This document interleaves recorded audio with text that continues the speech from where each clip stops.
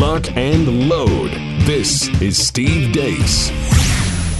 The Steve Deace Show. And greetings. Happy Monday. Thanks for tuning in here today, live and on demand on Blaze TV, radio, and podcast. I am Steve Deace. We have a full complement of Team Deace. Can I call you guys that? Would you prefer like Scooby Gang? No. No? No. Like I'm Buffy the Vampire Slayer back in the day. No? You don't want to be the Scooby Gang? No. No? Team Deace, is that okay? I'm fine with that. You guys are okay with that? Aaron? Yeah, I'm good with that. All right. So Team Deace is back and in full effect, yo. 888-900-3393 is the number here at the Blaze. Keep it handy. We will have our Monday Town Hall coming up a little bit later on, and we're going to ask you about our latest freakout and whether or not this one is legit coronavirus. I've now got friends of mine self-quarantining themselves, all right, over this. We'll get into this coming up in the next hour of the show. I'm sure Aaron will be talking about it here in a few minutes as well. Yep. Steve at stevedeace.com is how you can email us to let us know what you think about what we think. You can try, emphasis on try, liking us on Facebook. You know, it was last March that we did that big breakdown of how Facebook had shadow banned us. We should do an update of that. Maybe I'll do some of that later today. Sure. I'll look at some of the numbers and see how little we've grown on Facebook compared to everywhere else. Because I'm just telling you right now, if this actual show was growing at the pace Facebook claims that page is growing, this wouldn't actually be a show. Except, well, it would be. It would just be somebody else's. All right? It would be somebody else's show. If we were growing at the pace Facebook claims that page is growing, this would be someone else's show. And who knows, maybe Facebook is right and we've got something coming our way in a few months we don't even know about. I'm just telling you, if we couldn't professionally survive growing at the rate Facebook claims we have grown the last few years. But you can try liking us over there if you're bored. You can also attempt to email or follow us on Twitter for now.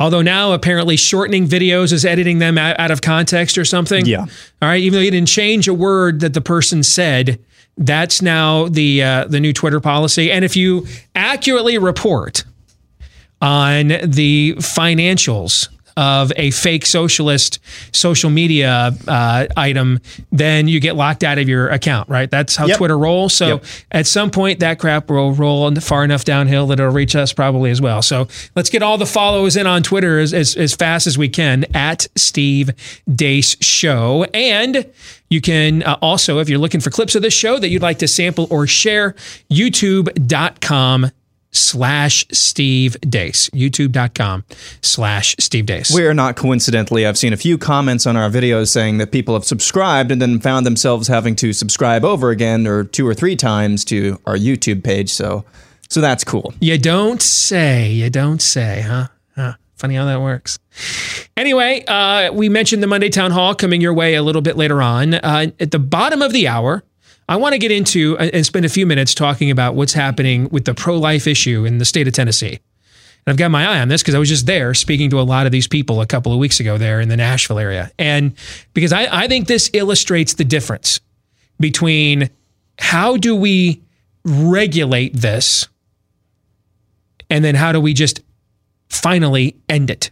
All right. And we're going to get into that here at the bottom of the hour. But before we get to all of that, here is Aaron's rundown of what happened while we were away.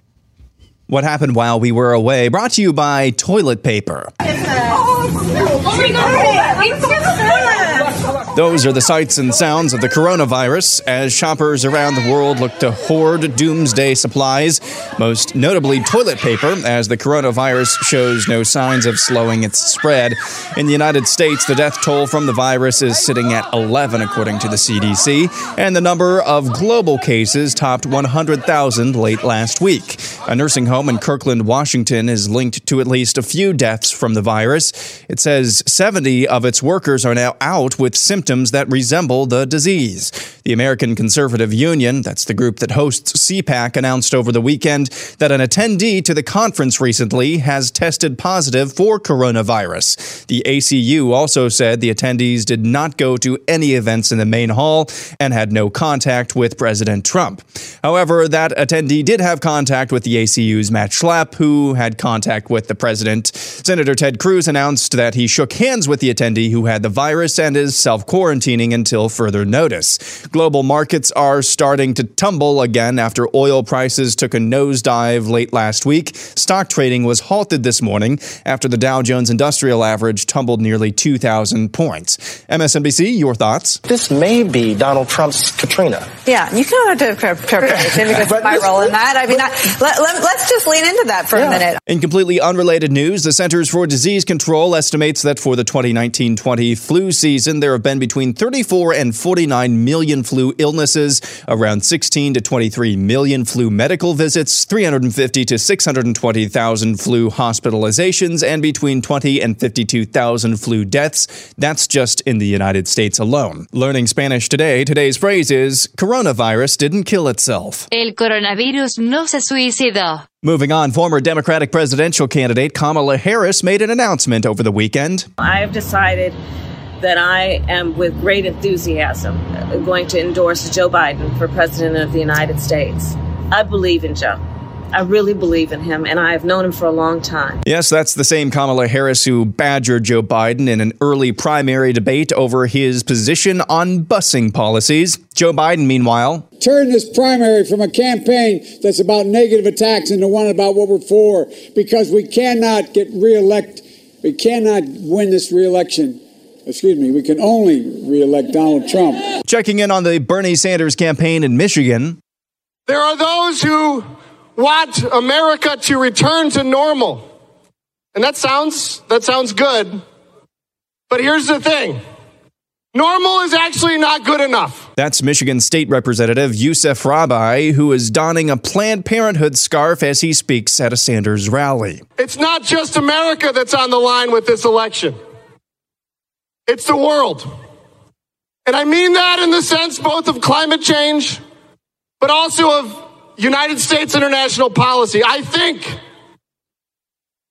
of all the innocent children, mothers, fathers who have died because American foreign policy failed this world. Alexandria Ocasio-Cortez spoke at the same rally. We want to start off today, of course, recognizing International Women's Day.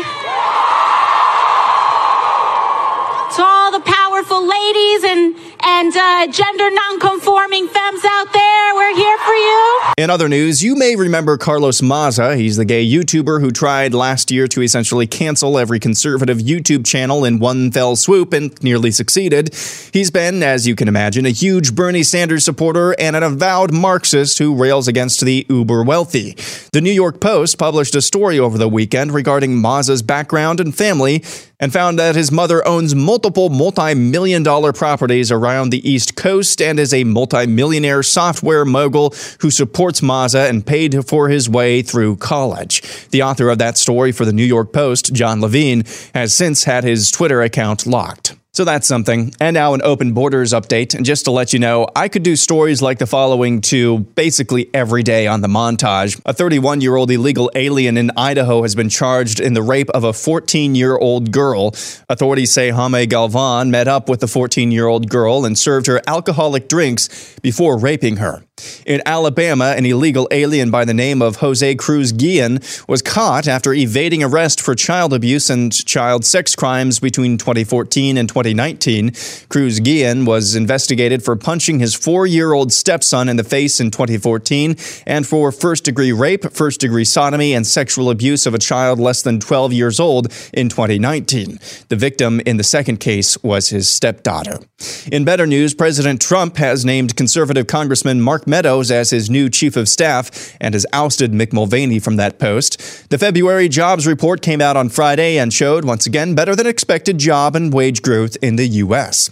And finally, when you're a public speaker, sometimes it's good to take a pause. Good evening, I'm Ken Bastida. Dana is off tonight. He was murdered and then set on fire while celebrating his birthday. And that's what happened while we were away. Just a little pause there might have helped. Commas, America. Commas are important. At least they gave him the day off, so that's nice. Hey, those headlines over at Breitbart are nothing to laugh at, man. But did you see the tab above the headlines? No. Slow Joe versus Socialist Sanders is one of their tabs. Come on, man.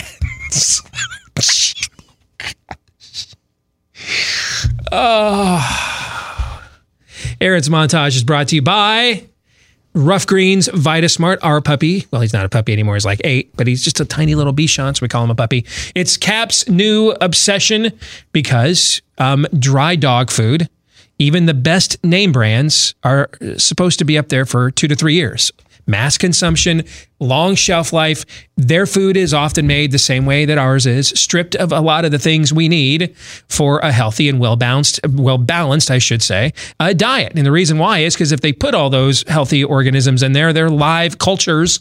The food couldn't be produced as mass as it needs to be, and it won't last as long as they need it to. That's why they take out the probiotics, the prebiotics, the enzymes, the healthy microbacteria, et cetera. It's why we humans are buying so many supplements nowadays. Well, you know what? Same thing's happening to our pets' food, and our dogs need it as well, and that's where Rough Greens VitaSmart comes in. It is not a dog food, but a supplement to make your dog's food even better. Put all those healthy cultures right back in to your dog's food, and apparently it tastes great because our Cap absolutely inhales it every time we give it to him. So if you want to take the Rough Greens 14-day Jumpstart Challenge, you can do so today for just $14.95 and see the difference in your dog too. All right, Rough Greens, RUFF is how it is spelled. roughgreens.com/blaze. That's roughgreens.com/blaze. RUFF for roughgreens.com/blaze.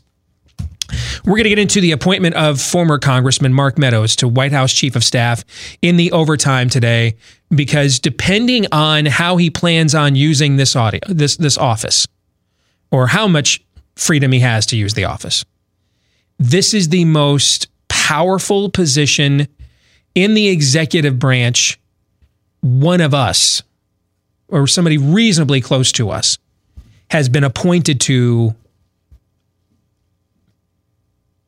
You know, I would say Sessions as AG would be the second closest, although I think he was a disappointment, even beyond the collusion stuff. I think we found him disappointing just on our issues, that he wasn't, on the front lines of a lot of our issues the way that we had hoped when he got that job originally, right? We thought at the time that was maybe the best cabinet appointment Trump made. And I thought he was disappointing on our issues in terms of tone and aggressiveness to begin with. And then there's your whole view of how his recusal, Mueller and all that other stuff to me is a separate issue.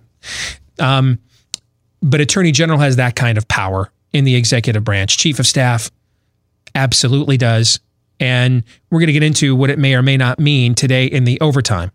BlazeTV.com/Steve Deace is how you can watch it when it gets recorded and then posted later today. If you're already a subscriber, cool. It'll be there for you right there later today. If not, go to BlazeTV.com/Deace and you can subscribe for a discount right there at BlazeTV.com/Deace today. Let's get to the rest of what's in Aaron's montage. And do you guys know any famous socialists that are poor? I mean, essentially, what's this guy's name again? Carlos Maza. Maza. He's basically Bernie Sanders. A guy who's a multimillionaire, eat the rich, multimillionaire type. I mean, isn't that the case with all these people? They all they work in academia with tenure where they never have to face like an open market for their services. They are on some kind of government pension. I mean, is there any, this isn't 100 years ago where like socialist Eugene Debs was starting the modern union, movement in America from his garage. All right. We have been talking about this actually. Now Maza is a fraud. All right. But he's emblematic of his generation. I've been making this point a lot the last few weeks. I think it bears resetting it again. Aaron's generation is not signing up for this because they're looking outside while Fiddler on the Roof is playing in their shanty in their Shantyville, and they're looking outside their one egress window in their shanty. Okay, and the Kremlin's over there, and Rasputin's hosting orgies across the street, and they look out and see all these bread lines at St. Petersburg Square. That's not what's happening here. They're all spoiled.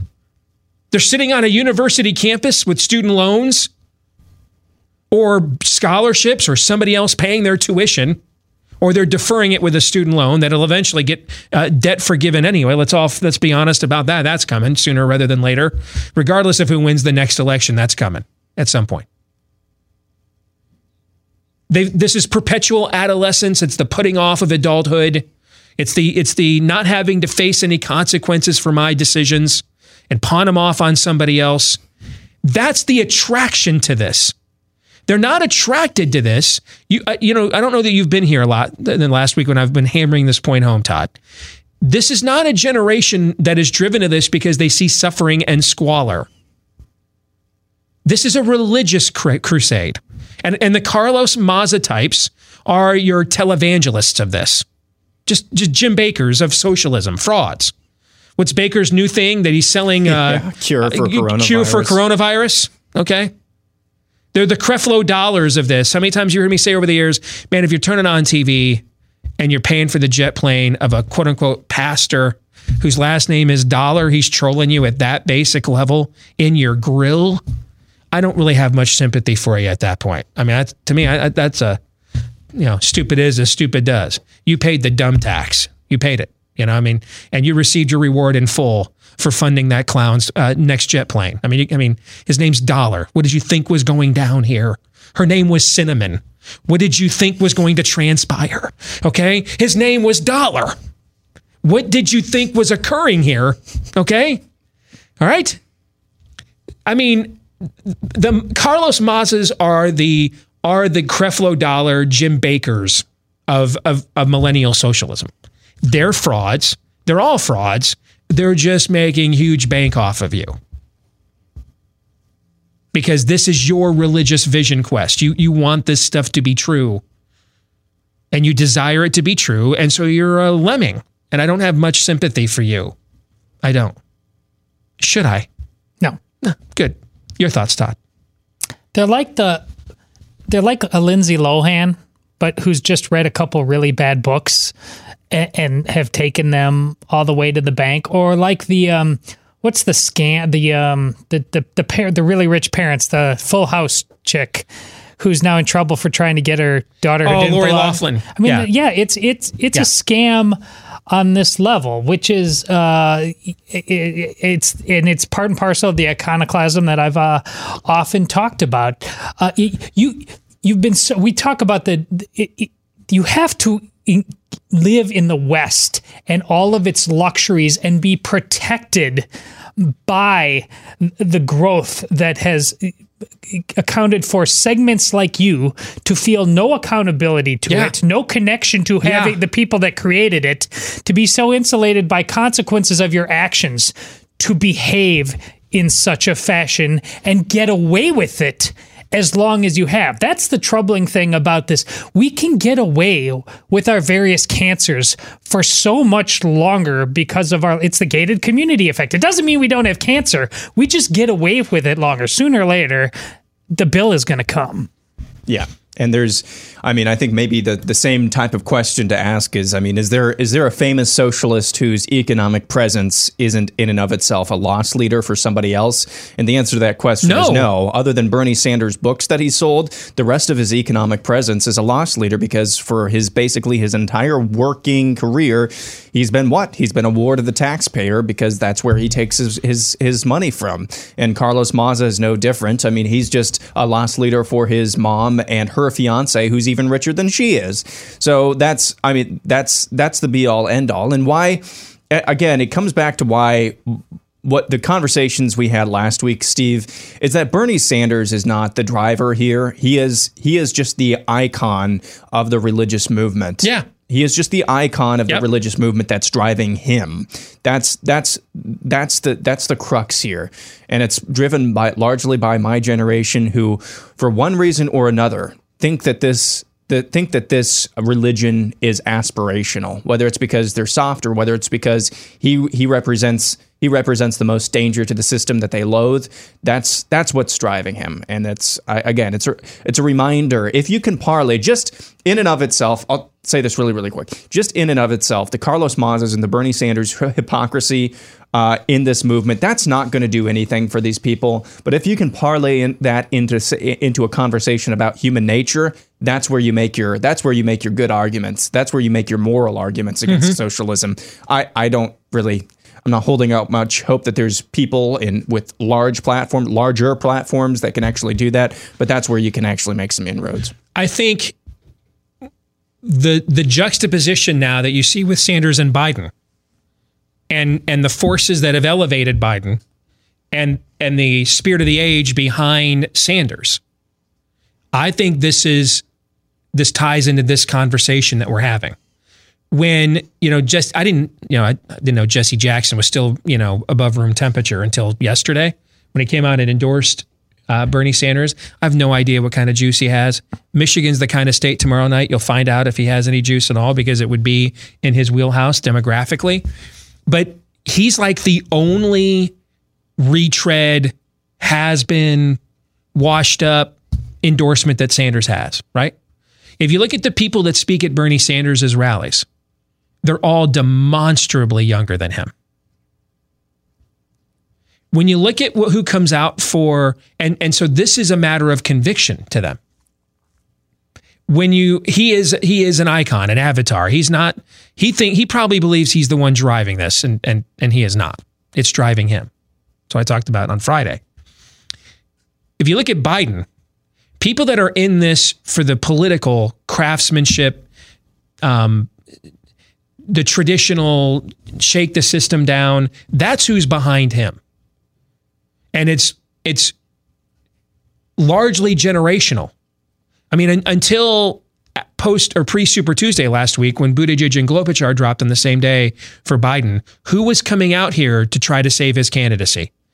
John Kerry, Jim Clyburn. I mean, these are our old Governor Tom Vilsack, who used to serve in the Clinton administration. Who are these people? They're from a bygone era. And the fact that after 20 some odd candidates ran, think about this, of various demographic persuasions, after 20 some odd candidates ran, the two left standing are a guy who is, I think, at the cutting edge. He is the herald here. He's I've drawn this analogy. He is the John the Baptist. He is the odd duck sentinel crying out from his lake house, make a crooked path for the coming religion of state. Like that speaker that you played with the Planned Parenthood scarf in Michigan, that's aspirational religious thinking is what he's articulating. They're holding a revival there. We're going to change the world, man. We don't want to return to normalcy. This is transformational. The way that a Christian sees their faith is a transformation. It's a transformational experience. That's what they're communicating.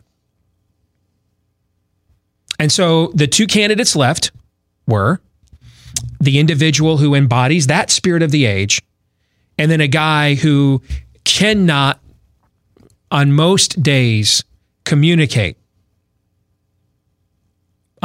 really on a cogent level at all, has dementia.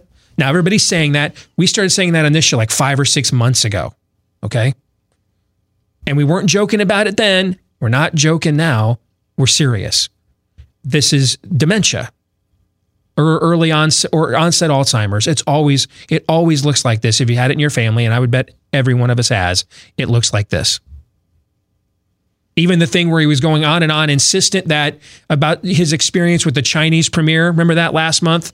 And it was the guy who was in charge of China back in the 90s. Do you guys remember that? Mm-hmm. Okay. Yep. Isn't that what your grandparents do when they've got dementia and Alzheimer's is they are insistent on details that were once true but aren't true now, but they conflate these eras, right?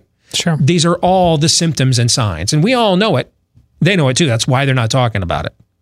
And if Joe Biden has a good night tomorrow night in the next round of primaries, and especially if the mini Super Tuesday on the 17th is mini Super Tuesday, so a week from tomorrow, if he rolls that day especially, get ready for starting March 18th, it'll be racist to point out that the straight old white male who cannot remember who he is or what he's doing most days or who's standing next to him or what year it is or what date it is or what his name is and what Obama's name is or whether he's trying to defeat Trump or reelect him. Okay. Get ready for the fact, calling that guy with clear dementia, that's going to be considered racist. And that'll begin, that Overton window will begin slamming shut. I'm guessing if the next 2 Tuesdays go well for him, sometime around March 18th is when that will begin. Okay. Now I think everybody knows the Trump team won't care about that. I mean, hell, they'll make commercials. We're running against Dementia 2020 guys. I mean, I think you guys know that the Trump team won't play that, but that's coming your way here shortly. The fact that he was all they had left to pin all their hopes on to stop and hold this spirit of the age back from taking over their party. And yeah, everybody wants to keep saying, well, Sanders, he gets the same percentage like in all these primaries, except for the Nevada caucus. He pretty much gets the same percentage, and that's actually true. And so they're saying there's really not that many people that are into this. Well, yeah, but I think that that actually speaks towards the strength of their movement, not the weakness. The fact that this group of people is so committed to using your party as a vehicle for this, that they have pushed their way this far, speaks to their strength and your weakness, not the other way around. And it goes to something I've told you on this show for years. In history, all wars, and this is a form of warfare that's happening in the Democratic Party between these two forces right now. All wars have eventually been won by the side that had the most righteous conviction in its own cause. Sometimes it happens immediately. Sometimes it takes generations. But eventually wars are won by the side that has the most conviction in the righteousness of its cause. We're going to leave Afghanistan, and I'm all for it. We should have already left. We should have left Art Modell style, backed up the Mayflower vans in the middle of the night, not cut any treaties, and just got the blank out. I'm all for that. Okay? But let's also not lie to ourselves, and assume you're being lied to. Let's not lie to each other. Okay? The reason we're leaving is the Taliban wants that country a hell of a lot more than we do, right? That's really why we're leaving, right? Sure. And the people there would rather give it to them than give it to us. Ultimately, that's why we have to go. They'd rather be run by the Taliban, frankly. So, okay. I mean, after a while, you kick the dust off your sandals and you move on to the next town. I mean, Ho Chi Minh wanted South Vietnam, frankly, more than we did. Okay. We wanted Yorktown and Lexington and Concord and Bunker Hill and Trenton. We wanted him more than the Redcoats did. That's why we won that one. In the end, the side that believes that most in the righteousness of its own cause wins every time. Okay. Proto versions of the Taliban and Osama bin Laden beat back the Soviet Red Army in the 70s and 80s because they wanted the spider holes of Afghanistan more than the Soviets did too. And in the end, you can see by the lack of energy and the lack of resolve and the lack of charisma, despite the multitude of numbers. I mean, hey, if you're a Christian, 110 people max are sitting in an upper room, man, waiting for the Holy Spirit to come. They change the world, right? Every time the side that believes in the most conviction of the righteousness of their cause wins. There's no conviction. This Biden thing is transactional. It may ultimately win this primary. But what's propelling Bernie Sanders, that guy is not taking off his Planned Parenthood scarf because Bernie Sanders retires from politics or doesn't win the primary. And he's in the state legislature in Michigan. That's not a nobody. That's where the energy is. That's where the charisma is. And they're going to win out. Whether it's in this primary or the next, they're going to win. We're going to talk the pro-life battle and conviction, looking at the state of Tennessee next.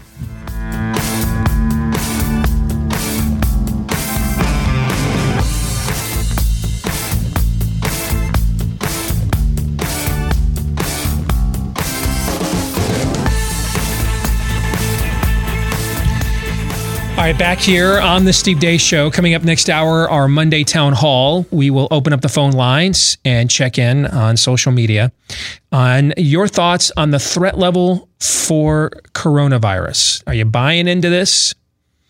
And if so, why? If not, why? What, if any, changes are you making in your own life as this story continues to grow? We'll get into that next hour of the program. But I want to spend a few minutes talking about a guy named David Fowler, who is essentially our buddy Bob Vander Plaats is off today. David Fowler is, for lack of a better description, the Bob Vander Plaats of Tennessee. Right? He's like their main pro-family group leader down there. And it was his group that had me come down and speak in the Nashville area a couple weeks ago now. And you might recall that we got connected with them shortly after, what was this, like maybe 2 years ago now. And they had a full Republican legislature, Republican governor. And this one was supposedly Governor Lee much better in the life issue than Haslam was, I think his predecessor. He was more of your corporatist type. And so they were going to go full bore on the life issue. And National Right to Life sent their pit bull down there to try to stop them from doing it. And I talked at the time about when I was heavily involved with personhood on a national level, or the idea of, or life at conception, whatever you want to call it. When I was heavily involved at the national level, we went into 5 or 6 states, and in every state we went into, 2 groups opposed us every time. The Archdiocese did every single time. And National Right to Life did every single time. Every place we went, they opposed us. And the reason being, well, there's 2 reasons why. One is Gaston Mooney, one of our mucky mucks here at the Blaze, and he used to serve on Capitol Hill as I think chief of staff for Jim DeMint, and kind of was his liaison to conservative movement media figures on Capitol Hill, and ran a lot of that stuff for him when Jim DeMint was in the Senate. He said they used to call it, amongst the conservative senators, they used to call it, quote, big baby. Where like they would like convince them not to do a more aggressive or principled pro-life stuff because they were just more interested in raising money off of it. That's part of it. The other part of it, though, is I think that might be National Right to Life's issue on a political level. I don't, having had conversations with members of Archdiocese over the years about this, the Catholic Church isn't lacking for money. Okay. I don't think that's it. I don't think this is a fundraising thing. I think this is a philosophical thing. And the philosophical thing really comes down to this question. What is the law? And as a follow-up, where does the law come from? That I think a lot of, and I've seen this over the years work its way into evangelicalism as well, by the way. I think a lot of Christendom believes in a legal theory that has sometimes been known as what's called legal positivism. And much like stare decisis, they will tell you that what I'm going to tell you is the definition of this is not the definition, but it is. Like, it may not be the textbook definition, but if you look at the way they carry it out, right? You know a tree by its fruit. Do you know a tree by its trunk? No. You know a tree by its fruit. Okay? So they may tell you that that's not what it means and that's not the textbook definition. But ultimately, the fruit that it produces says that is what it means. Like, they will tell you, if you get into law school and you tell them stare decisis means that everything any judge says at any point in time is the law, and there's nothing people can do about it except obey it. Any edict, no matter what it is, no matter how immoral, how silly, it's the law. They will tell you that's nonsense. And they'll laugh you out of law school like John Houseman laughed you out of the paper chase back in the day. Except if you look at the way we run our country, that's really the definition, right? It is. Anything a judge says, no matter how dumb, how wicked, how immoral, how stupid, vapid, banal, no matter what it is. It's just the law, and there's nothing we can, nothing we do, courts have spoken. So you can tell me that's not the textbook definition, but a tree by its fruit, and that's the way we live out what stare decisis means. Similarly, legal positivism really means whoever has the most gold gets to make the rules. That whatever authority is recognized, whatever human authority is recognized as being in charge, determines what the law means. Man, and I had conversations with archdioceses where I would say to them, can you imagine how much easier St. Peter's life would have ended up if you just would have recognized your definition of legal positivism? If you just would have said to Nero and Diocletian and Caligula and the whole batch, you just would have said, you know what? You guys kind of have a point, All right, man, I'll bow the knee. Caesar's Lord. Why not? You're the law. You're the law here. How many fewer martyrs would we have needed if only we would have recognized legal positivism in the 1st and 2nd century? Here I stand. But you make some really good points, so let's meet halfway. Polycarp, what a waste. Just throwing away 86 years or whatever he was. Burned alive. All he had to do was just take the knee to Caesar one time. They would have left that poor old man alone. Faster than you can say slow Joe, right? What a stupid decision that was. Now, they will tell you, well, that's not so. It is.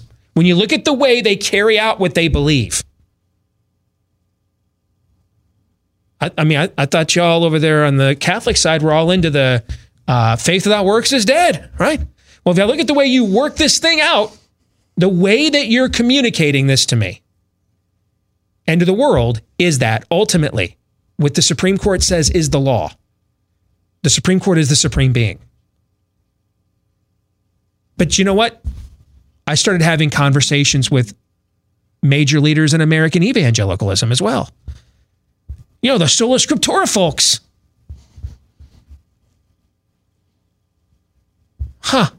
Same exact thing was going on. In the end, whatever the Supreme Court says, that's what we do. It's why Father Frank Pavone, a guy who was laying down over railroad tracks to stop abortions before, you and I knew what an abortion was, he goes to states now and advocates for euthanizing or anesthetizing babies before they're aborted to take the pain away. I'm serious. I'm not making that up. That's true. Because ultimately it comes down to you think this is a government by the government for the government, not the people. And that unelected judges determine what the law is. And we as believers just have to cut the best deal we can. And you're going to see this play out here in what I'm about to read to you. Were you going to say something there before I move on? This argument was used regarding King Davis amongst people you respect. Yeah. A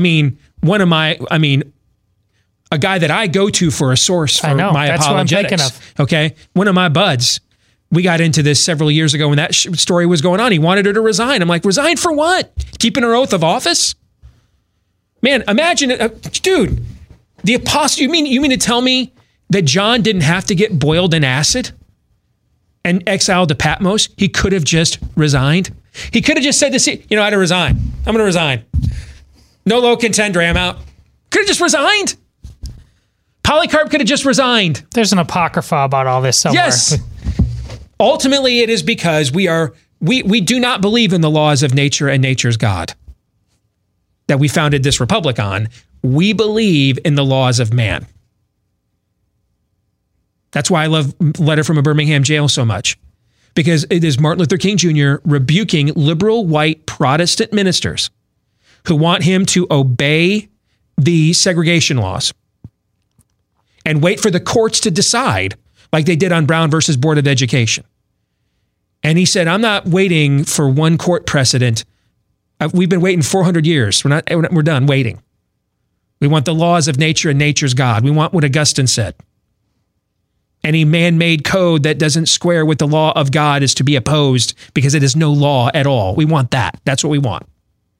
And he quotes Augustine, Blackstone, Aquinas, all the, people of throughout history that have kind of fleshed out what is a Christian or biblical understanding of civic law. and its purpose and origins, and then also its limits and jurisdictions. And this is played out in what I'm going to read to you here for the next few minutes. David Fowler writes, Governor Lee's abortion legislation sailed out of the state Senate Judiciary Committee this week. This coming Tuesday, that's tomorrow, both the governor's proposal and the Rule of Law Life Act will be on the calendar for discussion in the House Health Subcommittee in Tennessee. If you are pro-life, you need to know the differences between these two types of proposals. While substantially different in their content and approach, the difference between the two bills is not in the motivation of their respective opponents. In the Senate Judiciary's abortion legislation hearings last summer, we had a professor said it well, quoting Blackstone's, there's that name again. Who's William Blackstone? He's the guy that essentially created the British common law system. That was the foundation of our own legal system. Jefferson, all the great, the lawyers of the founding of the country were all educated by Blackstone's commentaries on the laws of England. And one of the things Blackstone says, quoting from Aquinas, who was quoting from Augustine, any man-made code that doesn't square with the laws of nature and nature's God. If you wonder where we got that phrase, it's from that guy, okay? Jefferson just like make it up. It wasn't eloquent, all right? He got it from that guy. Any man-made code that doesn't square with the laws of nature and nature's God is not the law. And you have a civic duty to oppose it because it's immoral on its face. Can I comment on that? It's not just pretty language. That's really important.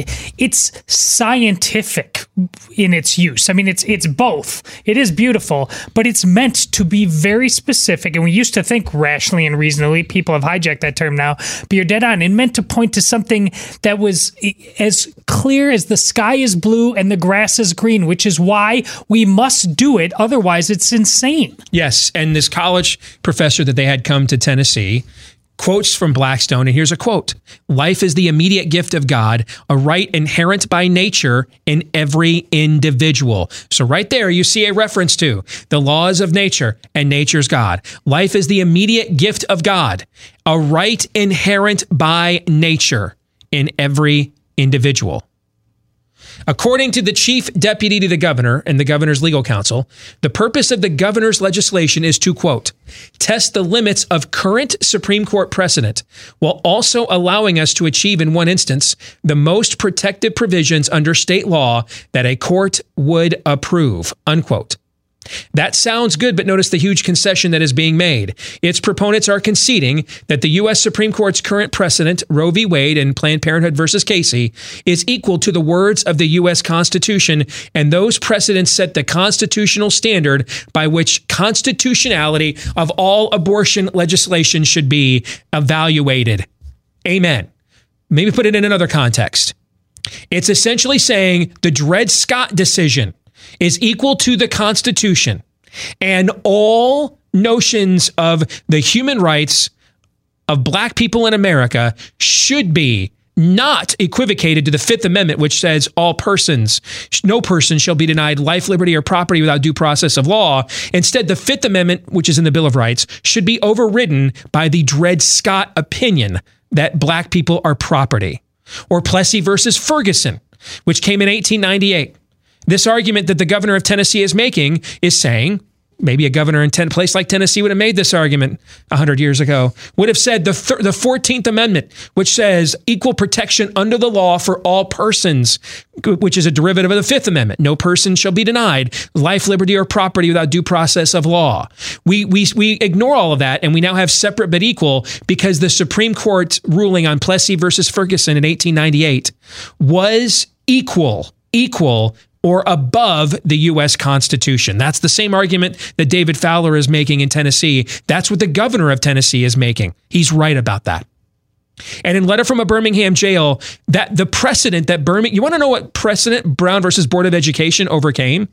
Plessy versus Ferguson in 1898. It took them 56 years. 1954 was Brown versus Board of Education.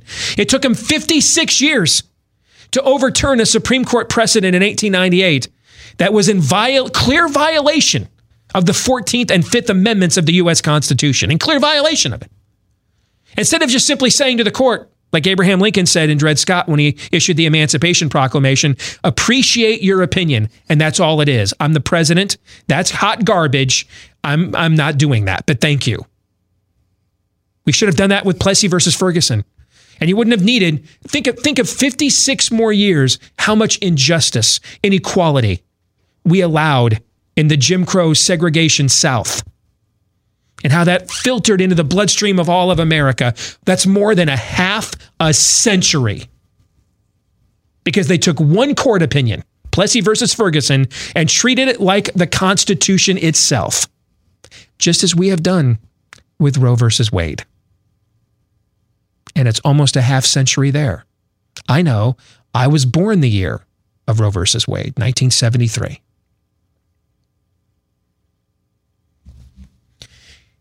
What the governor of Tennessee is saying is that he is a legal positivist. He is saying that even though in his oath of office, it said to faithfully execute and uphold the laws of the United States, he is going to not do that, but is going to faithfully execute an execution order from an unelected tribunal 47 years ago as if it is the law. And he's going to challenge it in a way that doesn't actually challenge it. These are the same arguments segregationists made a half century ago in America. And it's the same arguments slavery advocates made a century and a half ago. All the same arguments. All the same arguments. No government official has ever taken an oath of office to uphold a court opinion as the law. It's never happened in the 240 plus years of this republic. But yet that's exactly what they're doing. And it's one thing if the governor of Tennessee says, hey man, I can't go out there. I'm not going to order the National Guard to board up the last 3 Planned Parenthood clinics in Tennessee and start a war. Okay, right? We're not asking them to be unreasonable. But how about if you're going to challenge it? Challenge it. Assert your authority as the governor of that state on behalf of all the people that voted you into that office, who didn't vote for a single one of those damn 9 Supreme Court justices up there now, nor any of the 7 that gave us Roe versus Wade 47 years ago. Assert your authority. Represent the interest of the people of the sovereign state of Tennessee. Challenge it then. If you're going to challenge it, then challenge it. You don't have the stones or don't think it's right to just unilaterally undo it. Now, if I was governor of any or all states, I would. Because Steve Deace don't give a care. What do you get? Tweet. I don't care. Was raised by Dave Deace. You'd have to do far worse than your tweets. And I don't care what Nicole Wallace says on MSNBC. I don't care. But I get it. I'm a unique breed. Okay. And if you don't succeed, lower your expectations, right? I get it. Fine. But if you're going to challenge it then, if you're going to use the system that gave it to us to challenge it, then at least challenge it. At least challenge it. And if you're acknowledging Roe versus Wade as the supreme law, you're not challenging it. And so this is a question we have to ask as a movement. Do we want to regulate this and permit it? Or do we wish to end it? I am sure God will appreciate our efforts to work within the very system that gave us this child sacrifice and not hold us accountable generationally at all for our half-rear-ended efforts, our lukewarm efforts. I'm sure he won't spit them out of his mouth at all. I'm sure he'll feel very honored.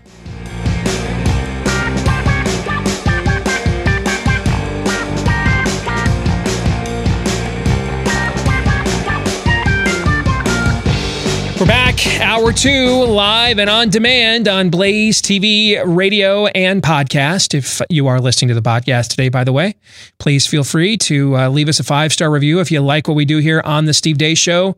The more of those we get, the more it helps to grow the program, and more likely we get to continue doing it for you, the people. Thank you to all of you that have left us those 5-star reviews as well. But this hour is set aside for you, the people. It is our weekly Monday Town Hall. 888-900-3393 is the number. That's 888-900-3393. Steve@stevedeace.com is the email address if you want to email in your thoughts at DEACE. You can let us know what you think as well via Facebook. We got some comments there we'll get to in this hour. Twitter @Steve Deace Show. And Twitter is actually where I want to begin because I put this poll up before we went on the air this morning, and the results are now in. We asked you which REM song best describes your coronavirus threat level. It's the end of the world as we know it. 19.8% of you said you're there. Shiny, happy people, you can't even be bothered with this. 21.8% of you said you're there. But a clear majority of you, 58.3% of you, at least of our Twitter following, said you're at what's the frequency, Kenneth? You don't know what to think. You don't know where this thing is headed or where it is at. And that's the question we're going to ask you here in this hour. What is your personal threat level with coronavirus? And why? What changes have you made or not made in your own life as it pertains to this story? A friend of mine I used to work for, Ted Cruz, is quarantining himself after being exposed to somebody with coronavirus at CPAC last week. He's not alone. I think another member of Congress is doing this now too, right? Yep. Concerned about the amount of their constituents that they interact with and spreading it to them, for example. Okay. LeBron James was asked last week, hey, the NBA's got contingency plans about, not having fans at games. What do you think of that? And LeBron's like, I'm not playing at games without fans. That's the whole point of this. Okay. I mean, we've got people are talking about are the Olympics in danger in Tokyo later this year? The NCAA tournament later this month, maybe the second biggest sporting event in America, other than Super Bowl, are we going to have, to evacuate, play empty buildings there? The Big Ten has its basketball tournament this weekend. For whatever reason, the Big Ten Network is sending play-by-play and camera crews to cover it, but not the studio team because of coronavirus. Is the studio team more susceptible than the guys on the doing play-by-play? I don't understand that. Okay, doesn't make any sense to me. But okay, whatever. We've got conflicting reports about how much to be panicked and how much not to. So, what do you think? Where are you at with this? 888-900-3393 is the number. 888-900-3393. Let me begin with my own thoughts, and you are welcome to agree or disagree. I am nowhere but annoyed. I am nowhere but annoyed. I acknowledge that this is a thing. I'm treating it like, to me, it's just an extension of the flu season. Like we would normally be wrapping it up right about now, especially when we had, like a 70-degree day here in the Midwest yesterday. We'd normally be wrapping it up. All the snow is pretty much gone here in this part of the Midwest. So Puxatawny Phil was right. We did get an early thaw this year. So this would normally be the time you'd be more concerned about having an earlier allergy season than ever before, right? Noah and I were out throwing the football around yesterday. We even saw some early budding on a couple of our trees. Wow. You can hear the birds chirping, right?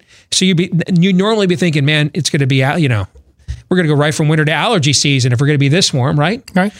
So how I'm handling it is I'm just extending flu season a little bit longer. I'm just, using a little bit. I'm staying consistent with hand sanitizer like I do this during the cold and flu season. And that's about it, man.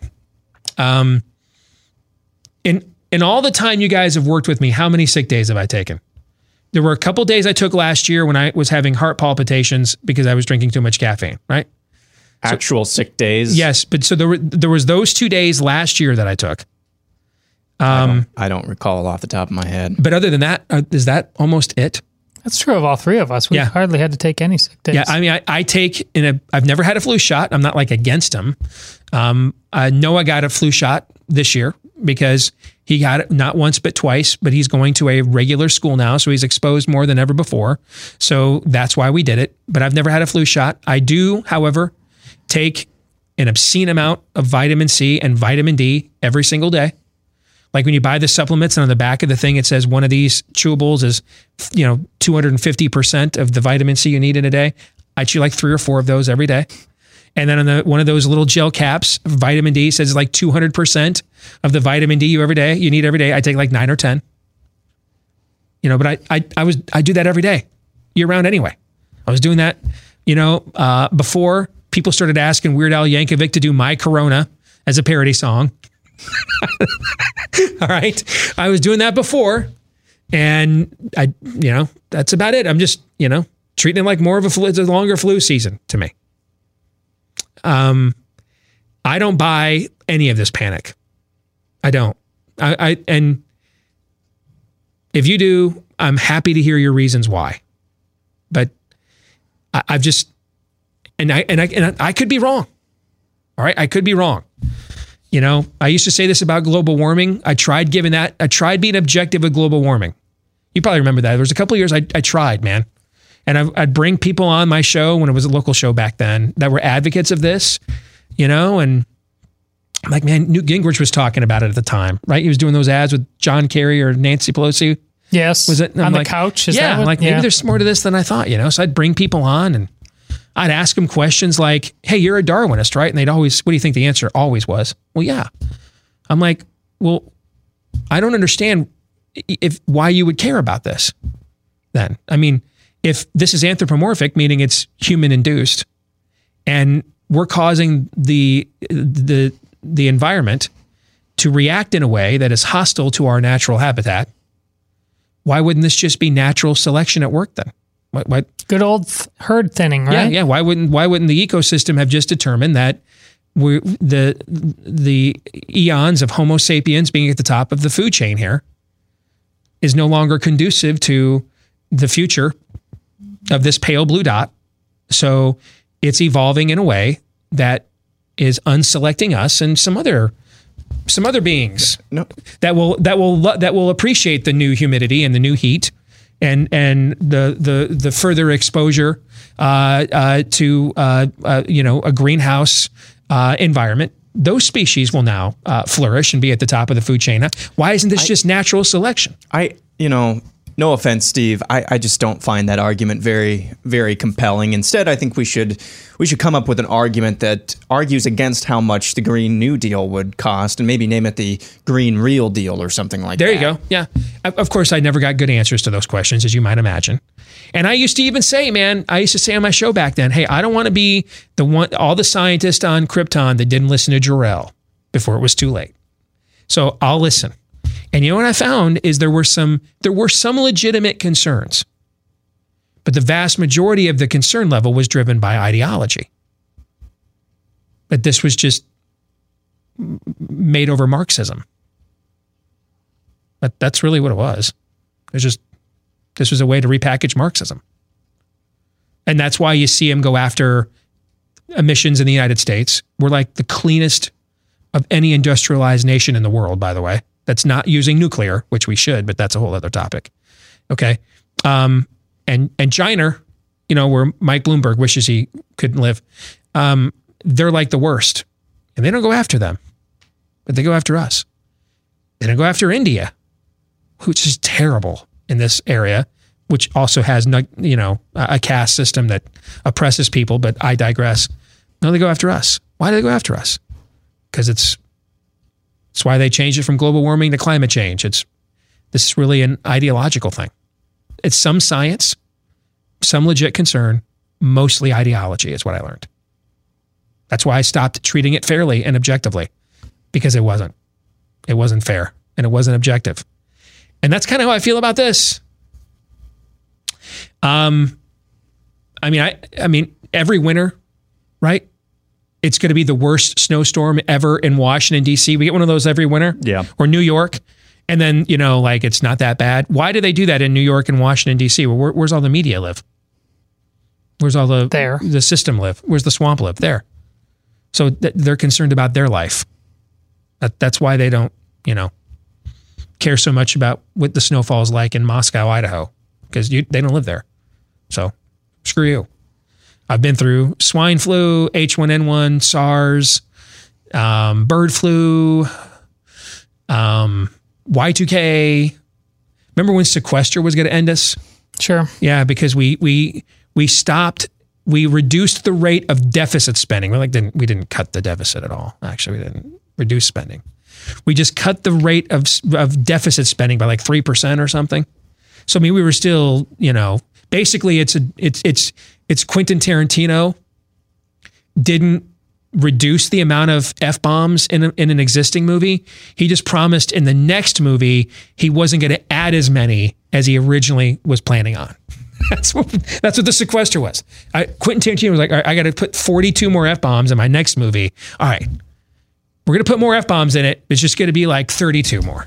That's what the sequester, that was going to end us. That was going to end it. Net neutrality was going to shut down the internet. That was going to end everything, right? Net neutrality was. Remember those days? Yeah. The Trump tax cuts killed us. I've been through this over the last 20 years. How many times? Too many is the answer. So I'm not buying any of this. The flu is bad. It kills anywhere from 50 to 60,000 people in America every single year. This might be a particularly, savage strain of it. So don't be dumb. Take a bath, man. Wash your hands. Make sure you've got plenty of healthy vitamins and minerals and nutrients. Eat healthier. Exercise. But if you think wearing a surgical mask, I saw a bunch of those flying to Nashville and back a couple weeks ago. A bunch of people wearing those. If you think that's going to save you, come on, man. Let me guess. You're donating to Creflo Dollars Ministry too, right? And Carlos Mazza is going to help the proletariat rise up too, right? Come on, man. Sheeple much? A lot, as a matter of fact. That's your answer. So that's where I am at. I'm annoyed. I'm sick of the story already. And I think this is all a gross over-exaggeration. And I think what is driving it almost exclusively is if you go back to our very first show of the year, and I laid out my 10 predictions of this year. And what was one of my top predictions? That given the weakness of the Democratic field, the same forces that colluded and conspired to inundate us with hoaxes and collusion mythologies and folklore of the last 3 years, were going to do whatever they could to tank the economy and American confidence. That's what I think is driving most of this. That's what I think is driving almost all of it, as a matter of fact. Now, maybe I'm wrong and you disagree. The floor is now yours. 888-900-3393 is the number. 888-900-3393. This is a good segue to saying, hey, I'm not selling a coronavirus cure here, but a good way just to be generally healthy. Similar to who has more abortions? People who had hookup one-night stands or married couples. Who has more abortions? Hookup one-night stands. Hookup one-night stands. Does that mean that every hookup one-night stand leads to an abortion? It does not. It does not. Does that mean that marriage means that you're never going to have to ever confront the evil of abortion? Is that what it means? Is it a cure? No. No. But does it mean by and large, if you practice one form of living versus another, are you more or less likely going to avoid one of the most tragic circumstances in American culture today? Far more. Far more. Similarly, if you eat better, you will be healthier. Like the average American doesn't eat nearly as many fruits and vegetables as they're supposed to. My kids aren't any different than yours. I can't get Noah to eat vegetables. Okay. Noah thinks Cocoa Puffs are a vegetable. All right. That's why I give him, terrible segue here, but this is why I give him every day Field of Greens. That's why he puts it in his drink every day. That's why I do it. Now, I didn't send him to school today with his tea and telling him, hey, make sure you drink this so you don't get coronavirus. That's not what I did. Okay. My name's not Jim Baker. I'm not selling snake oil. That's not what's going on here. All right. But you know what I wanted him to do before I knew what a coronavirus was 3 months ago? Do you know what I told him to drink every day and take? And I made for him to take to school every day. What was it? What we're selling. What we're selling now. Why? Because it was cold and flu season. Because he doesn't eat right. Because he's a teenage boy. Okay. Because he doesn't want to eat his fruits and vegetables. Okay. So again, these are things we should just do all the time. All the time.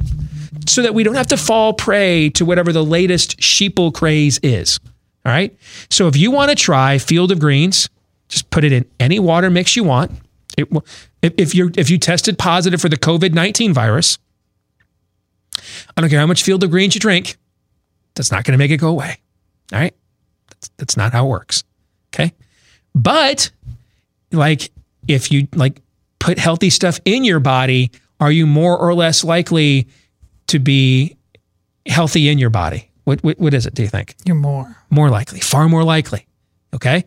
So if you want to give this a shot, BrickHouseSteve.com, you can go today and get 15% off of your first order with the offer code Steve at BrickHouseSteve.com.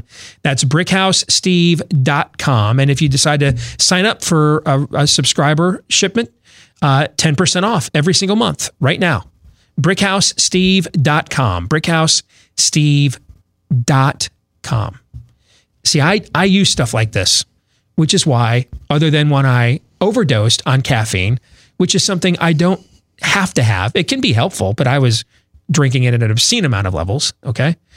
Other than making a bad, and by the way, was I a victim? Was I a victim? No. Who made the choice to overdose on caffeine? You did. Me. So it was my own fault that I had to take a couple of days off. And those might be the only 2 sick days I have taken almost in the 5 years you've worked here. It's pretty close, probably. Yeah, why? In that ballpark. Because I do stuff like this. Okay? It doesn't mean now you know what's going to happen now. All right? I'm going to get sick next week, right? That's what's going to happen. Yep. Okay? But it doesn't change the fact that making good decisions the last few years is why I have been able on most days to present you with the mediocrity that you have grown accustomed to. All right? Do you gentlemen have any thoughts before we go to the phones? Oh, I have thoughts, as you may have guessed. But if we got people on the phones, I can sprinkle mine in reaction. All right. I think that's best. Then let us begin. Let's go to Mark in Virginia to start things off here on The Blaze. Mark in Virginia, your thoughts on the threat level of coronavirus and what changes, if any, you're making in your own life in response to it.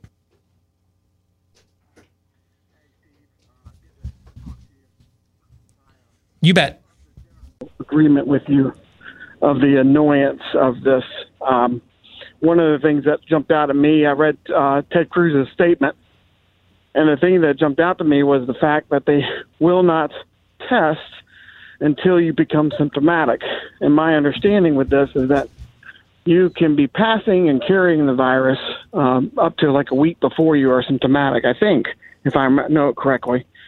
Well, that goes to point out that this is going to spread, and no barrier is going to prevent it from spreading because people don't know they have it until they become symptomatic and get tested, and they've already traveled and carried it. So I think the fact that it is going to spread is logical, and I think this fact that you're going to have more positives is logical. What I don't think is logical is that I heard a statement this morning from a person from the CDC who, I guess, developed the protocols for this, who said that he feels he's more nervous about this than Ebola, which to me is bewildering because the general demographics of fatalities tend to be older adults, whereas the flu is both older and younger, as well as immune-compromised folks.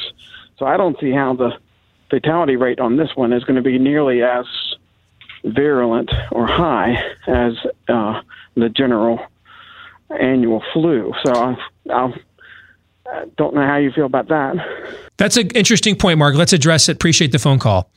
Let's assume, because I don't want to be a moron, let's assume the guy at the CDC knows more biology than the three of us do, times 10,000.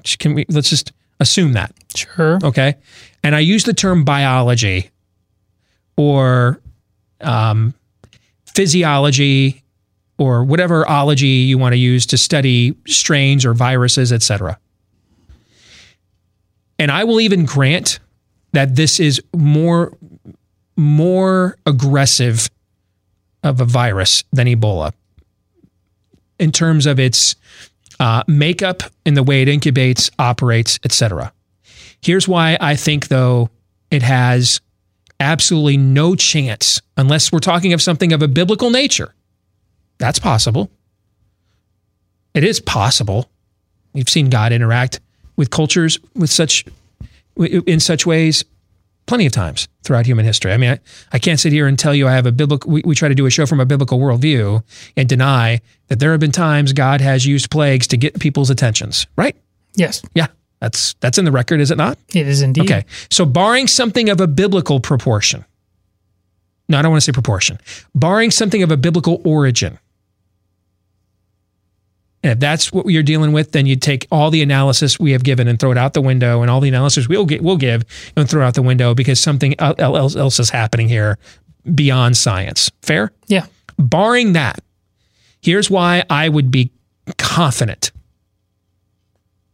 it has no chance to impact the West the way an Ebola has in the parts of the world where it has traditionally been incubated and metastasized because of the infrastructure we have culturally here. We don't have hordes of starving people, malnourished people, people that lack basic necessities, running water. This isn't Kenya, guys. Okay? It's not, man. This isn't Chad. It's not Sudan. Guys, it's not. Okay? So that's why I'm not concerned about it on that level. We have a totally different demographic, cultural. Now here's the problem, though, progressives at a place like the CDC are going to have with my analysis, or the State Department. Because for my analysis to be accurate, see, this is where because we're now going beyond science now. We're getting into worldview. For my analysis and assumption to be correct means that we have to acknowledge some cultures are superior to others. Cultures are not inherently the same. Civilizations are not of equal moral equivalency. Some are superior to others.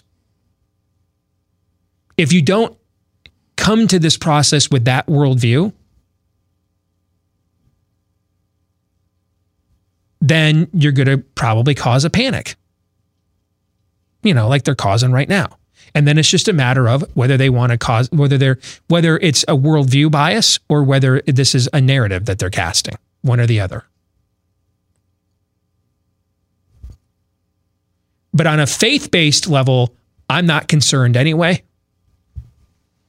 Death rate is 100%. I checked again this morning. Death rate remains 100%. I don't go out there and do stupid stuff. I don't tempt fate. That's why I wash my hands. We had hand sanitizer in here before coronavirus, right? Yeah. Did you guys see me using it before coronavirus? Yep. On a regular basis? Yeah. Yeah, so prudence is cool. Be prudent. Maybe even be extra prudent. Okay. But on a certain level, from a apocalyptic thing, I don't believe that's how we go out anyway. Secondly, if it's some kind of divine judgment, we won't be able to stop it anyway. And it ain't like we wouldn't have it coming, frankly, on a certain level. So the Lord giveth and the Lord taketh away. Blessed be the name of the Lord. On that net level, I'm not going to get all worked up about it. On a strictly civilization level, we're not Kenya. We're not Nigeria. We're a country with pampered millionaires starting YouTube channels funded by their millionaire mamas to pay homage to the Soviet Union. Okay? We got plenty of discretionary time, income, infrastructure. We're fighting over hand sanitizer at Walmart, guys. In Kenya, they're like, what's a hand sanitizer? Know what I'm saying? So this is why I can debate evolutionists. I don't know as much about science as much as they do. I don't know them close. But it's when they want to move beyond science, which they don't want to debate science. They want to use science as a justification for a worldview. Well, if we're going to get into worldview, I can play. I'm pretty good at that sport. I can make the major leagues, make the show. I think I make the show in that sport. I'm good at that one. And coronavirus has gone from science, in my view, to a worldview, and it did it really fast. And the main reason it did it is because I think the media wants it to. Because that's what they wanted a Ukrainian phone call and Russian collusion and everything else. Because they want it to. And then what happens is you get into the academic community where they're far more heavily influenced by what gets said on CNN and MSNBC than people like us are. And then you feel like you're going to have to say certain things in order to be accepted in that world, in that bubble, and not be looked at as, a flat earther. And then because what you reach the point where George Stephanopoulos thinks he can lecture arguably the greatest doctor produced by the American healthcare system ever, Ben Carson. You can make that. Is he on the list? Sure. Whenever you thought of him as a presidential candidate, as a medical professional, give me five. Jonas Salk. There's one. Give me 5 names greater than what Benjamin Carson has accomplished in the medical field from America's medical history, in the history of our republic. Go. Give me 5. Oh, he's on it, and he's absolutely on it. And the Democrats would have put him there up until about 5 years ago. until he ran for president as a Republican. You're right. Whenever Aaron asks us, what is your Mount Rushmore of American medical professionals, right? Because is he going to be on his face is going to be on the Mount Rushmore, right? Yeah. But George Stephanopoulos thinks that he gets to lecture Ben Carson about coronavirus. And why does he think that? Because George Stephanopoulos isn't doing science. He's doing worldview, narrative. That's why. And that's what I think most of this is. What do you think? 888-900-3393 is the number. 888-900-3393. You can also email us, steve@stevedeace.com. Like us on Facebook. Follow us on Twitter, @SteveDeaceShow. We're up against the break here in a minute. I promise when we come back, we will turn the rest of this conversation over to you. Gentlemen, in about the minute we have here left, you want to throw in any shots? Am I being irresponsible here? You're not being irresponsible. In fact, you're actually being tame. I've only seen one of these episodes, and I will go on later when we come back. But based on the rest you've told, this is a Black Mirror episode. It is. Yeah, I agree. It is. That only episode I've seen. Where the woman says, "Hey, don't touch your hands to your face," while she wets her fingers and turns the pages. You mean like that? That is right out of a Black Mirror episode, something like that. Yeah. Well, that first episode where that killer gets the Prime Minister of England to do something absolutely heinous, but he was pretty confident he could. What he really wanted to see what everybody else did, and boy, did he get to see it. And that's what we're looking at. You saw it in Lombardy there in Italy, where people are fleeing to God knows where on the chance that this thing is going to do whatever. We've lost our minds. Essentially, it's a story narrated by Orson Welles. That's what I said on Friday. The real virus is our own psychoses here. All right, what do you think? You will get the rest of the time. We will turn it over to you, both via Facebook and the phone lines, when we come back.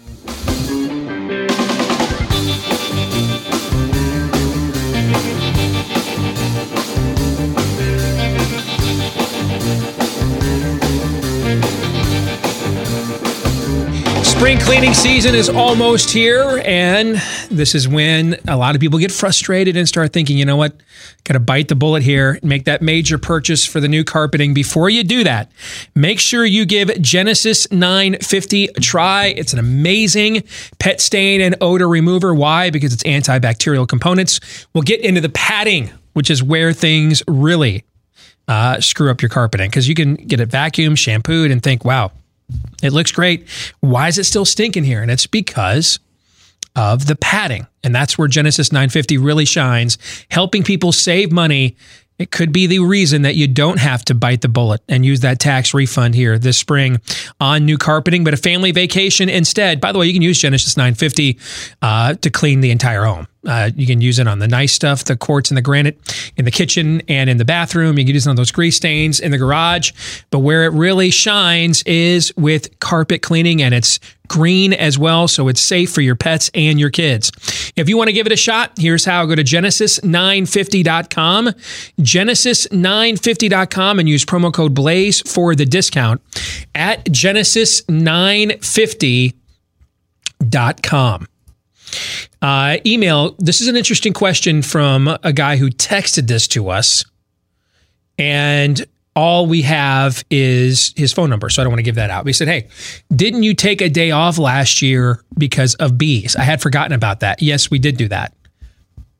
Did we take a day off? Was it a full day off, or did you? Because I was in another part of the building. See, because I still have this lower third that I'm putting up on the yes, bottom part of the screen there. Because you were just in a different. Yeah, I was just not in this room. I mean, the room was overrun with bees. It wasn't like a swarm, but there were like a couple of bees in here every day. And it's a tight space. I am deathly allergic. That is true. Okay. Like, I don't avoid going outside because of bees. It's a wide open space. The odds I will get stung are not high. But sitting around in here where they're flying around, and if one gets irritated or agitated, that's a little bit different. It would be the same as if you came in here with coronavirus and it was documented that you had it. Would I let you spit in my mouth? Should I do that? The show is taking a turn, hasn't it? Yes. I mean, yes. Spit in my mouth. In fact, spit on your hands and rub it on my face. Is that ballsy, or is that just stupid? Which is it? That's the stupid category. Okay, that's the stupid category. And similarly, in a tight, confined space with wasps flying around, and I am allergic to them, it wasn't safe for me to be in here. Okay, I still did the show, but that was prudence, right? Yeah. Yeah. I even finished shows when they were going around. Like, Aaron had to get up and like kill them in the middle of the show. Okay, but out in the open, I don't like walk around like John Travolta, boy in the bubble. No, I don't. I'm the bees. They'll get me. I've been allergic to bees my whole life. Spent plenty of time outside. All right. But in a tight, confined space, it was prudent for me to not be locked in here with a bunch of bees. Similar to, I wouldn't let a guy with coronavirus spit on his hands and wipe it all over my face. Right? Right. Other than that, though, it's totally the same thing. Don't you think? I'm uncomfortable. Let's go to the phones, 888-900-3393, and then I want to find out what we're saying on my Facebook page as well. Let's go to Dan in Ohio. Dan, what's your threat level with coronavirus and why? Hey, Steve, absolute pleasure to get to speak to you. Thank you. I have two thoughts. One, I think this is just a classic hope for the best, prepare for the worst kind of situation. If most people just have an ounce of preparation, they're going to feel a little less anxious. They're going to make fewer rash decisions. They're not going to go out and buy every roll of toilet paper in the store. I think people need to take a breath, follow the guidelines, have food, water, soap, hand sanitizer on hand, and just calm down. The other point I wanted to make, I had an appointment at the VA today here in Columbus, and the main entrance to the VA here is a giant rotating door. You don't have to touch it. It's all automatic. So when you go in, you don't have to touch anything. Well, the VA, in an attempt to be proactive in a government sort of way, has blocked off the giant door that you don't have to touch, forcing you to come in a side door, which everybody has to touch. So They can herd you through a screening area and ask you if you've experienced coughing or a fever. It's just brilliant government at its finest.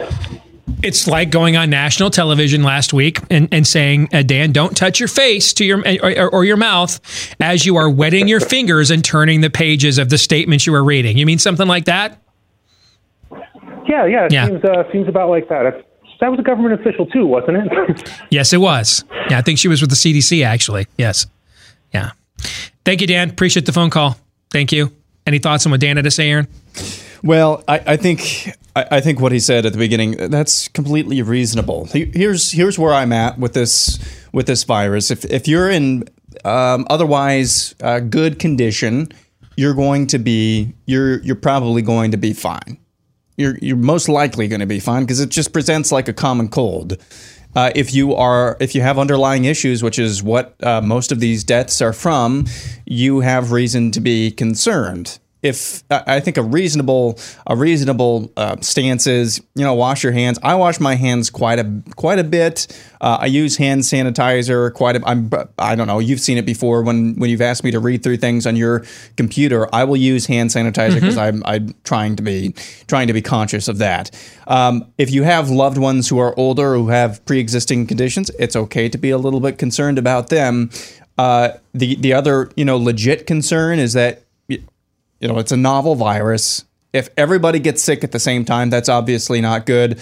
But guess what? Like most colds, you'll be able to recover from it fairly quickly. That's, worst case scenario. A bunch of people, I'm talking millions. This is absolutely worst case scenario. A bunch of people get sick at the exact same time. That's obviously not a good thing. That's probably not going to happen because we have a lot better healthcare system and we have a lot better sanitization practices in this country than the rest of the world. So it's just, it's a huge panic about basically nothing. The CDC is kind of lagging behind tracking now new cases of coronavirus because states are self-reporting. As of this morning, there were around 560 some cases in the country. So far in 2019, I read the stat from the CDC on estimated flu deaths, and it's in the tens of thousands every year. So comparatively speaking, come on, quit fighting over toilet paper. And I guarantee you that there's way more than 560 in the U.S. Yeah. And that should make you feel better, actually, because it means that the hospitalization and death rate is even far lower than they're reporting. Exactly. Most people who get this are never going to tell anybody. They're going to feel like they had a cold. They're not going to go nuts. Listen, most people who contracted polio had the symptoms of a common cold. And by most, I mean like 90 to 95%. This is not in any, and if you had not seen China go full China, and this thing seems like was it bat soup? Was it from the virus lab that happens to be in Wuhan, and therefore China perhaps overreacted? But that's just also China. We don't like kids, and so therefore, if you have too many, we'll kill them. That's China. We saw with our own eyes people being loaded into vans, smoke machines, and because we over here are prone to being fear-based on any number of things, and politically, right now, everything, as Steve already diagnosed, must be dialed up to 11 for effect. There's no way that this was not going to go to which one we discussed this? DEFCON 1's the lowest, yeah. DEFCON, there's no way it wasn't going to go to DEFCON 5, like 0 to 60 like that. This is, the virus, as Aaron said. I think DEFCON 1 is like the worst. Yes. We always get it backwards. We're doing SteveCon now. SteveCon is 5. Thank you. SteveCon. Yes, so we could stop messing that up. This is primarily psychological, and for Donald Trump of all people, honestly, when he basically went Aaron Rodgers, relax, he's right. He's absolutely right. Let's go to Giles next, who is in Florida, which has a very high senior citizen population, obviously. So Giles, what say you about coronavirus? What are your thoughts? I think it's an absolute annoyance, and great to talk to you guys. The problem is that the annoyance for everybody else is now causing a whole sky is falling proposition, and we're feeling the effects of it. So what could be a normal day for us is now, we can't go anywhere, we can't do this, we can't do that, clients are dropping, our normal world is being turned upside down by a bunch of people. It's not, if this was the Second World War in England, it was bombs dropping, people dying, streets gone, and everyone's still just have a cup of tea, let's walk on, keep calm, carry on. But now all the millennials are walking around with their keep calm T-shirts, and they're hiding in bunkers because of the coronavirus. It's just absolutely crazy. What are your thoughts, Aaron? Thanks for the call, Giles. Literally, as Giles was calling in. Cool voice, by the way. Yes, by the way. Wish I had that. No kidding. My buddy Andrew, who manages a radio station in rural Minnesota, he was telling me earlier this week, or late last week, I should say, that a couple of his clients backed out on advertising deals with the station because they're worried about the economy tanking because of coronavirus. While Giles was on the phone, he just texted me again out of the blue saying that he had 2 clients today bump elbows with him instead of shake his hand because they were afraid of the coronavirus in rural Minnesota. So, absolutely an annoyance. Yes. I think that I don't know if I should say what I'm about to say. Todd just coughed. Do you have the coronavirus? It's over. Yeah. See you guys. Nice knowing you. You know what? Let me think about it for a minute. Let's get some social media thoughts first. All right. Because maybe I shouldn't. All right. So, Todd, give us a few that have stood out to you from our Facebook page. Well, I'm with Dave Whalen here. I'm never more calm than when politicians and the media are telling me to panic. Yep. There you go.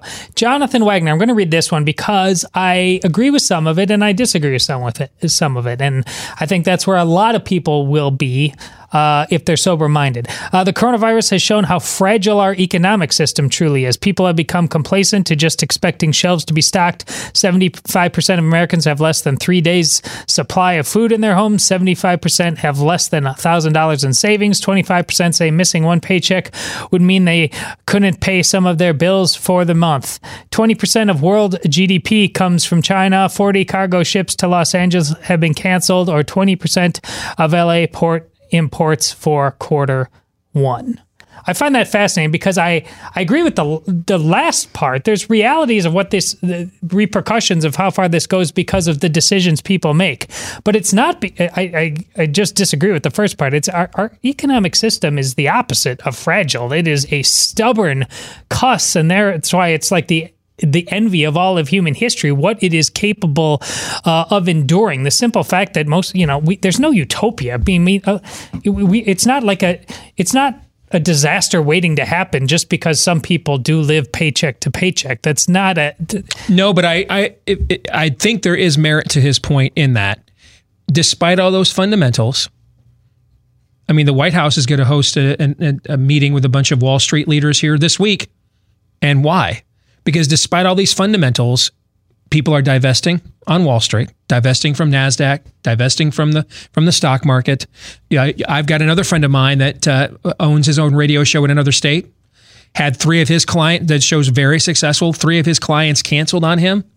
And this was for the next quarter. And it's because they're anticipating a slowdown where you do end up creating self-fulfilling prophecies where a lot of recessions and a lot of this stuff is psychological. Yes, that's not economic fragility, though. But it works the other way.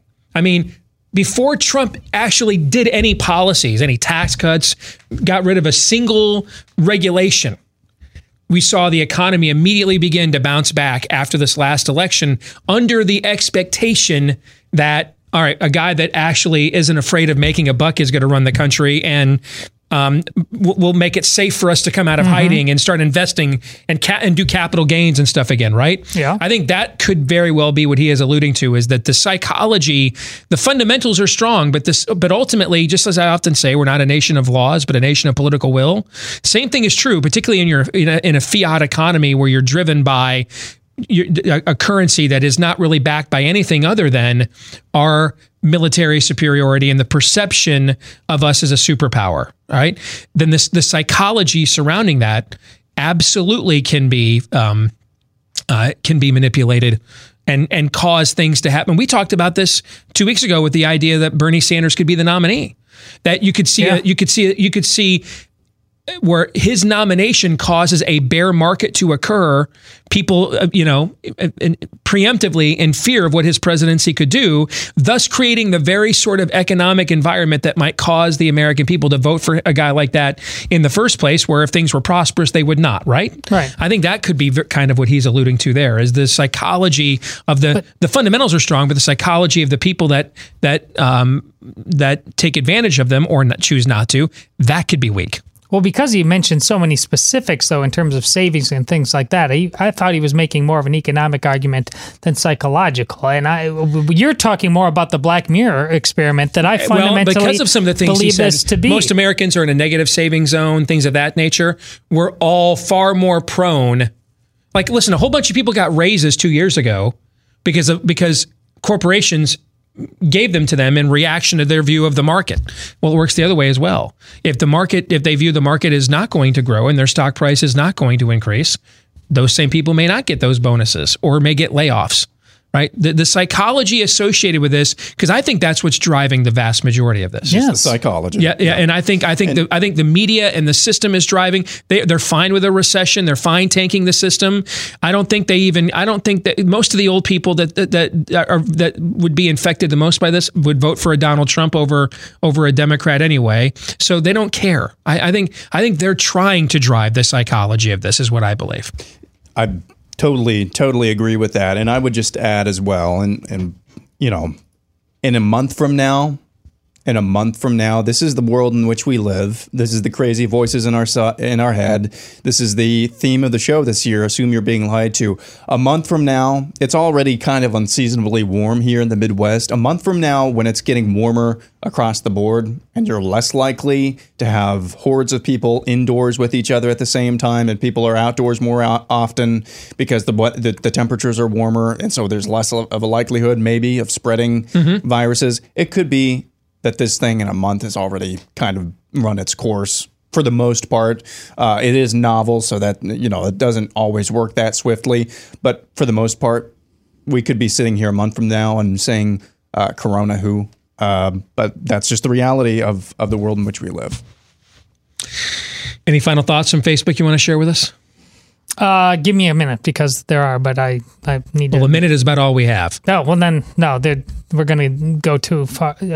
Too deep, but I think Aaron's right. It's not even novel anymore. The list of swine flus and H1N1s and things like that.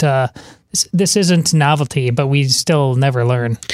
And this may be a worse strain than all of those. We don't know that. But here's the thing: if it's of a biblical origin, your surgical masks and your hand sanitizer have no shot. Number one. Number two, you ought to just, a lot of the things you're panicking about now, you ought to just make a part of your regular staple in life anyway. So you're basically talking about if you have ears to hear and eyes to see, but that's about like what our show is on, like almost every issue, whether we're talking about a bioagent or not. Yes. So be prudent, be aware, but I wouldn't exert any extra energy or panic over this. I wouldn't ignore it, wouldn't put my head in the sand either, okay? But I would treat this like a lot of the other situations that we are encouraged to panic about. Be informed, be prudent, take self-government seriously, do your own homework, get multiple sources, because we're running out of places that you can trust anymore. And so you kind of have to piece things together from multiple different outlets nowadays, and just, adjust accordingly. That's what I would do. But I'm weird, I just refuse to be manipulated.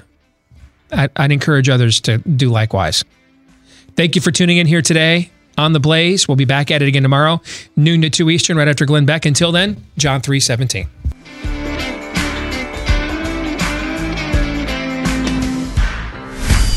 This is Steve Deace on the Blaze Radio Network.